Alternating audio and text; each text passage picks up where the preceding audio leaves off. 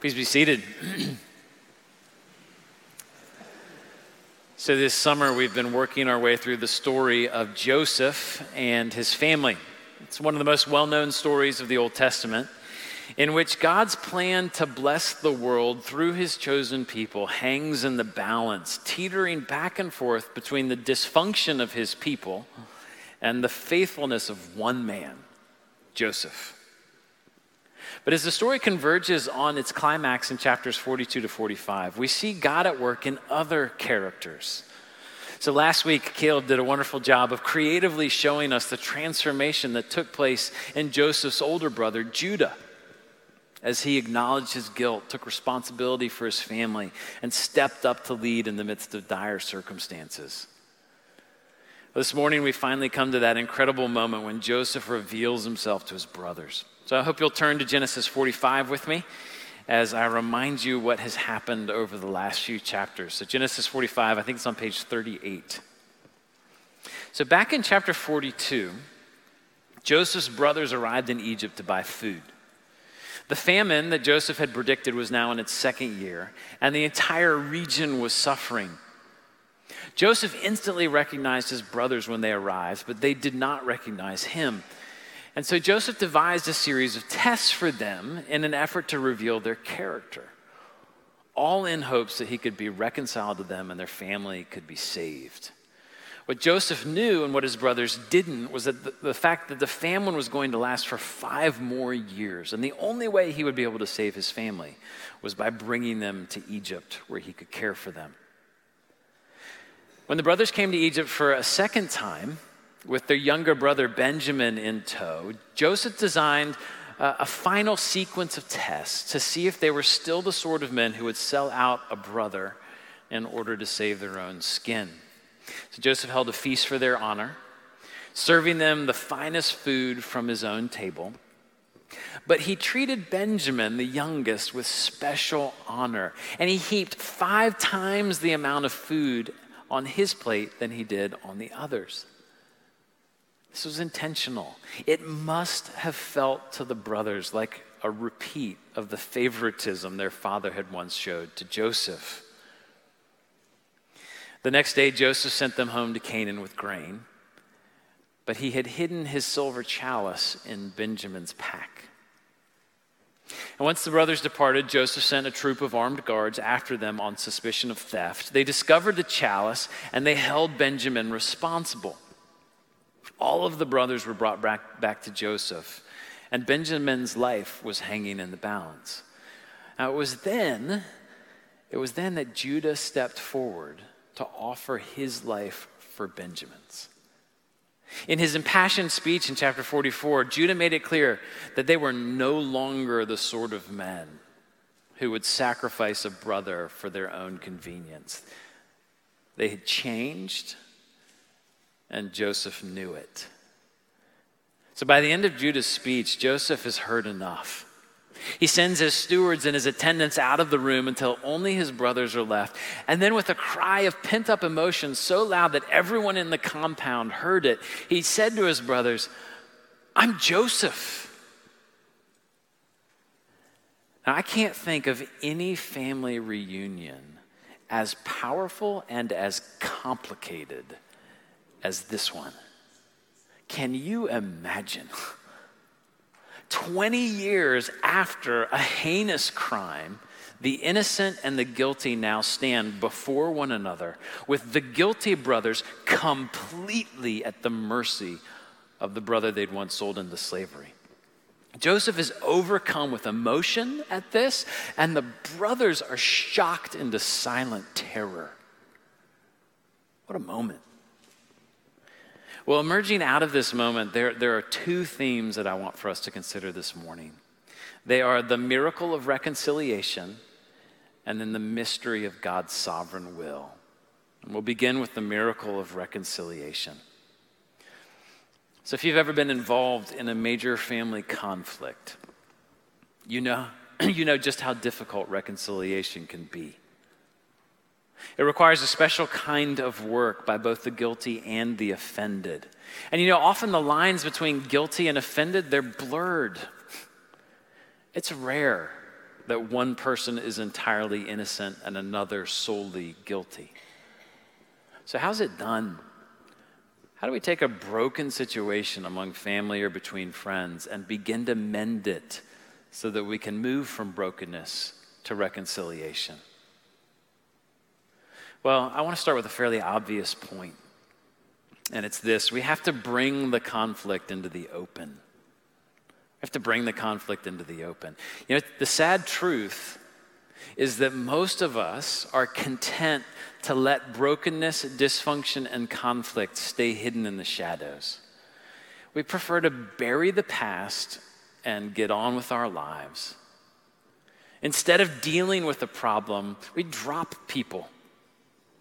We let friendships die. We stop talking to siblings or to parents. It's just easier this way.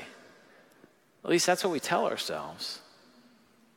But you know, Joseph in his wisdom didn't allow this to happen. When the opportunity arose for reconciliation, he did something about it.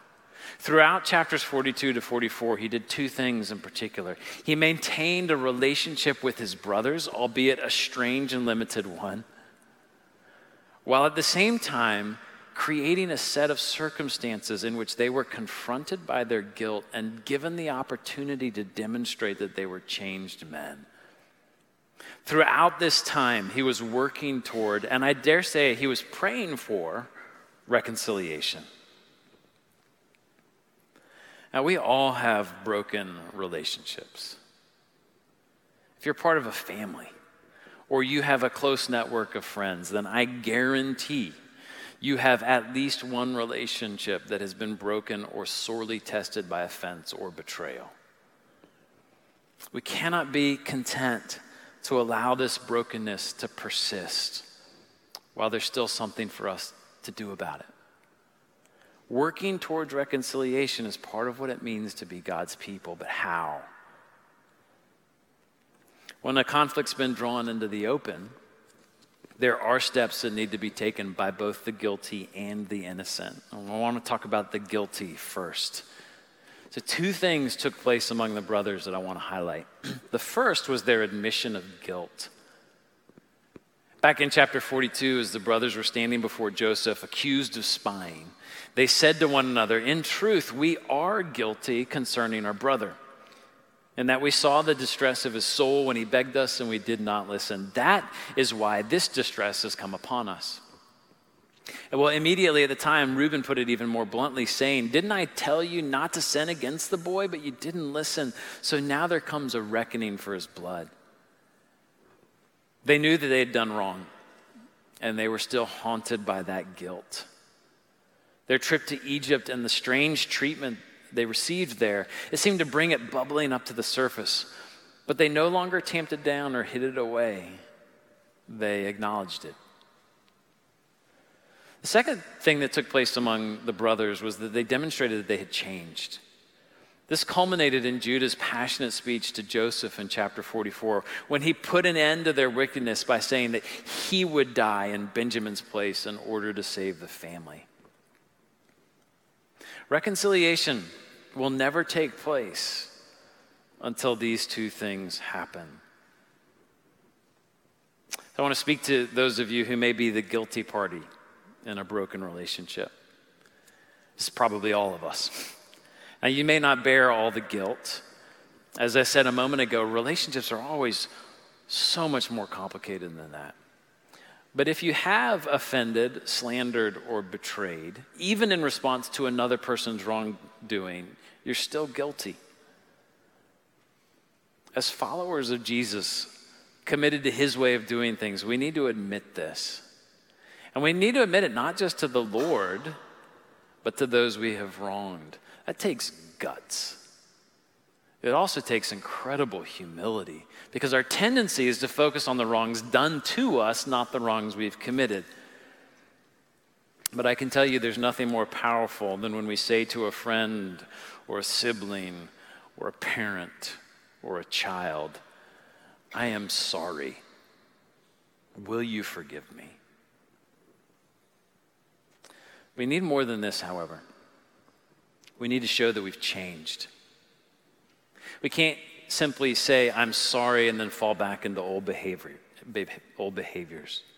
In order to build trust where it's been broken, we need to show that we can be trusted, that we've changed. That can take time. I don't know how long it took for the brothers to venture back and forth from Egypt to Canaan, but as they did, over time, they showed Joseph by their conduct that they had in fact changed. For reconciliation to take place, the guilty must confess and then repent, meaning turning away from their actions, showing not just remorse, but transformation by the grace of God. But the hard work of reconciliation is not just for the guilty. It falls to the aggrieved as well. Joseph does two things in these chapters that I want you to notice. And the first is he refuses to hold the brothers' sin over them. Remember, Joseph is in this position of unparalleled power. He's wearing Pharaoh's ring. He could have put his brothers in prison the first time they visited, sent an entourage to Canaan, and brought Jacob, Benjamin, and the rest of the family safely to Egypt in order to save them. But he wanted more than this. He wanted to be reconciled. So when the time was right, he set their sin aside, revealed himself, and asked for a fresh beginning. He refused to hold their sin over them. The second thing that Joseph did was to treat his brothers with compassion. So notice how he speaks to them in our passage, verse 4. So Joseph said to his brothers, "Come near to me, please." And they came near. And he said, "I'm your brother Joseph, whom you sold into Egypt. And now don't be distressed or angry with yourselves because you sold me here, for God sent me before you to preserve life." So Joseph knows that by revealing himself, he has put them, his brothers, in a position of absolute terror. He has all the power in the room at that moment. But instead of wielding his power for retribution, he wields it with compassion. "Come near to me, please," he says. What he means is, don't worry, I'm not going to hurt you. I want to be done with the past, and I want to build a new future with you. He goes on to say, in effect, don't wallow in your guilt. I know you're not the men you were. Now's the time not for regret, but for new beginnings. Forgiving someone for the wrong they've done to you is hard. It's really hard. There's always this lingering temptation to hold that guilt over them like a weapon, to remind them that you are morally superior and that they owe you. I've seen this in families where the wrong done by the cynical manipulation of the aggrieved vastly exceeds the wrong done against them in the first place. And Joseph refuses to do this. Instead, he intuitively understands his brothers need to be reassured, and so he treats them with this incredible tenderness. If you've been wronged, keep these things in mind. When the time comes to forgive, which I hope and pray that that time will come, you have to put the past behind you. Sometimes the thing that holds us back from being reconciled isn't the wrong that was done to us, but our own hard-heartedness towards those who sinned against us. Forgiveness is, in part, about relinquishing your power over another person. That is hard and it is humbling. But the power of forgiveness and what it does, it's incredible. Now, you may remember that all the way back in Genesis 37, the beginning of the story, we're told that the brothers hated Joseph so much that they couldn't even speak to him. Then in the scene where they sell him into slavery, they don't ever speak to him directly. They only speak about him in his presence. They can't stand him. They throw him in a pit and discuss what to do with him. And then when Joseph reveals himself at the beginning of chapter 45, the brothers are stunned into silence. And now that they know who he is, they can't speak to him again. There's no dialogue. But at the end of the scene, when Joseph has shown compassion and humility and forgiveness, we're told in verse 15 that he kissed all his brothers and wept upon them. After this, his brothers talked with him. For the first time in the entire narrative, that's the power of reconciliation. Again, how do we do this? How do we find the strength and the humility to bury sin in the past and move on without strings attached to our forgiveness? Well, the secret lies in the second theme that dominates this chapter, and that's the mystery of God's sovereign will. So Joseph says to his brothers in verse 5, "Don't be distressed or angry with yourselves because you sold me here, for God sent me before you to preserve life." Twice more, he repeats this theme. In explaining the situation in verse 6, he says, "For the famine's been in the land these 2 years, and there are yet 5 years in which there will be neither plowing nor harvest. And God sent me before you to preserve for you a remnant on earth and to keep alive for you many survivors. So it was not you who sent me here, but God. He has made me a father to Pharaoh and lord of all his house and ruler over all the land of Egypt." So notice what Joseph says in verse 9. Having said 3 times that God sent him into Egypt, he adds this further explanation. He says, "God made me a father to Pharaoh and lord of all his house and ruler over all the land of Egypt." Remember, in chapter 37, Joseph came across as a bit of a spoiled brat. At best, he was oblivious to the way his father favored him. At worst, he was egging his brothers on. He seemed to delight in telling them about his dreams of one day ruling over them. But here, he asserts his power, while at the same time recognizing that it was God who gave it to him. He claims no special talent or purity. He doesn't claim the moral high ground. He simply says that God put him in a position to help. The profound truth that lies behind Joseph's ability to forgive and to be reconciled to his brothers is his firm belief that God is doing something bigger and better than any of us can imagine, that he is ultimately in charge of all things, and that his sovereign will cannot be thwarted no matter what the circumstances. Of course, it was the brothers' betrayal that landed Joseph in Egypt. But Joseph understood that a far more powerful force lay behind his exile and his slavery. It was the sovereign will of God to place him in Egypt precisely so that he could save his family. That raises so many difficult questions about the relationship between God's will and our wills, about the goodness of God and the wickedness of human beings, and about the place of evil in this world as it relates to God and his goodness. There are more questions here than there are answers. But at the same time, there is this resounding truth that cuts through all of the questions, which is this: God is in control. Joseph knew that no act of evil could separate him from God. Even exile and slavery in a land where no one had even heard of the God he worshiped couldn't separate him from God. His short speech to his brothers is simply soaked in the presence of God. Joseph also knew that no evil act could thwart God's plan. So God had promised through a sequence of powerful dreams that he, Joseph, would rule over his family.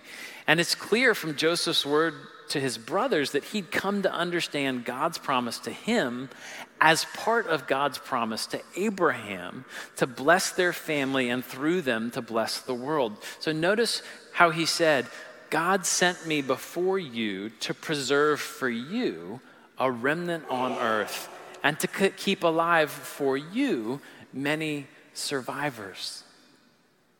Joseph knew this wasn't just about him. This was about the eternal purposes of God for his whole extended family. And that gave Joseph confidence to trust. Because Joseph knew that no act of evil could separate him from God or thwart God's plan. He was able to live with the uncertainty of exile and imprisonment. He was able to handle then the pressure of near absolute power. And ultimately, he was able to turn to his brothers with grace and forgiveness. Now, we know these same things about God because of the testimony given to us by Joseph and the story of his life. But we know even more than this because we have the testimony of Jesus Christ. Unlike Joseph, when Jesus was betrayed and sold for a bag of silver, he wasn't merely enslaved, he was killed. While Joseph endured a pit and prison, Jesus endured the grave. If anything could have thwarted the will of God, it ought to have been the death of his son. But it was precisely this awful act of evil that was at one and the same time God's greatest act of grace. Just as God sent Joseph to Egypt in order to save his people, so he sent his son to the cross in order to bring salvation to every tribe and nation. Joseph rose up from prison to rule over a nation. Jesus rose from the grave to rule over all creation.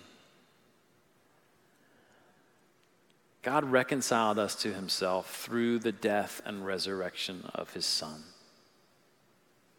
And by the forgiveness offered to us on the cross, he enables us to be reconciled to one another. The miracle of reconciliation between and among us, it is possible only because of the mystery of God's sovereign will that we see in the cross and in the empty grave. Let's pray together.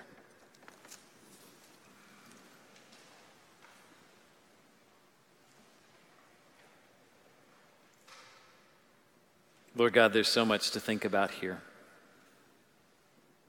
I pray that you would take this story and these words and let them linger in our hearts and minds as we consider the conflicts that we're involved in as broken and sinful men and women. I pray for those of us who are guilty, who need to confess, repent, turn around, and seek forgiveness. I pray for those of us who have been sinned against, that we would maintain relationships, that we would keep our hands open, that we wouldn't hold the sin of others over them like weapons, that we would treat them with compassion and humility and be ready to forgive. Lord, I pray for our broken relationships in our families, our marriages, among friends. I pray that you would do a great and healing and reconciling work. And that as you do this, you would glorify yourself and you would demonstrate your grace and your goodness and your power to the world. We know that this kind of reconciliation is only possible because of your gracious and sovereign will. Because you've reconciled us to you through your Son, Jesus, and you have set us on a course to salvation and complete transformation by the power of your Spirit. May we, like Joseph, trust in your plan. May we submit ourselves willingly and even joyfully to your plan, even in the midst of hardship, that we might experience the grace and the joy of forgiveness, of reconciliation, and of eternal life with you. We pray these things in the name of our Lord Jesus, whose cross was the ultimate gift of grace. Amen.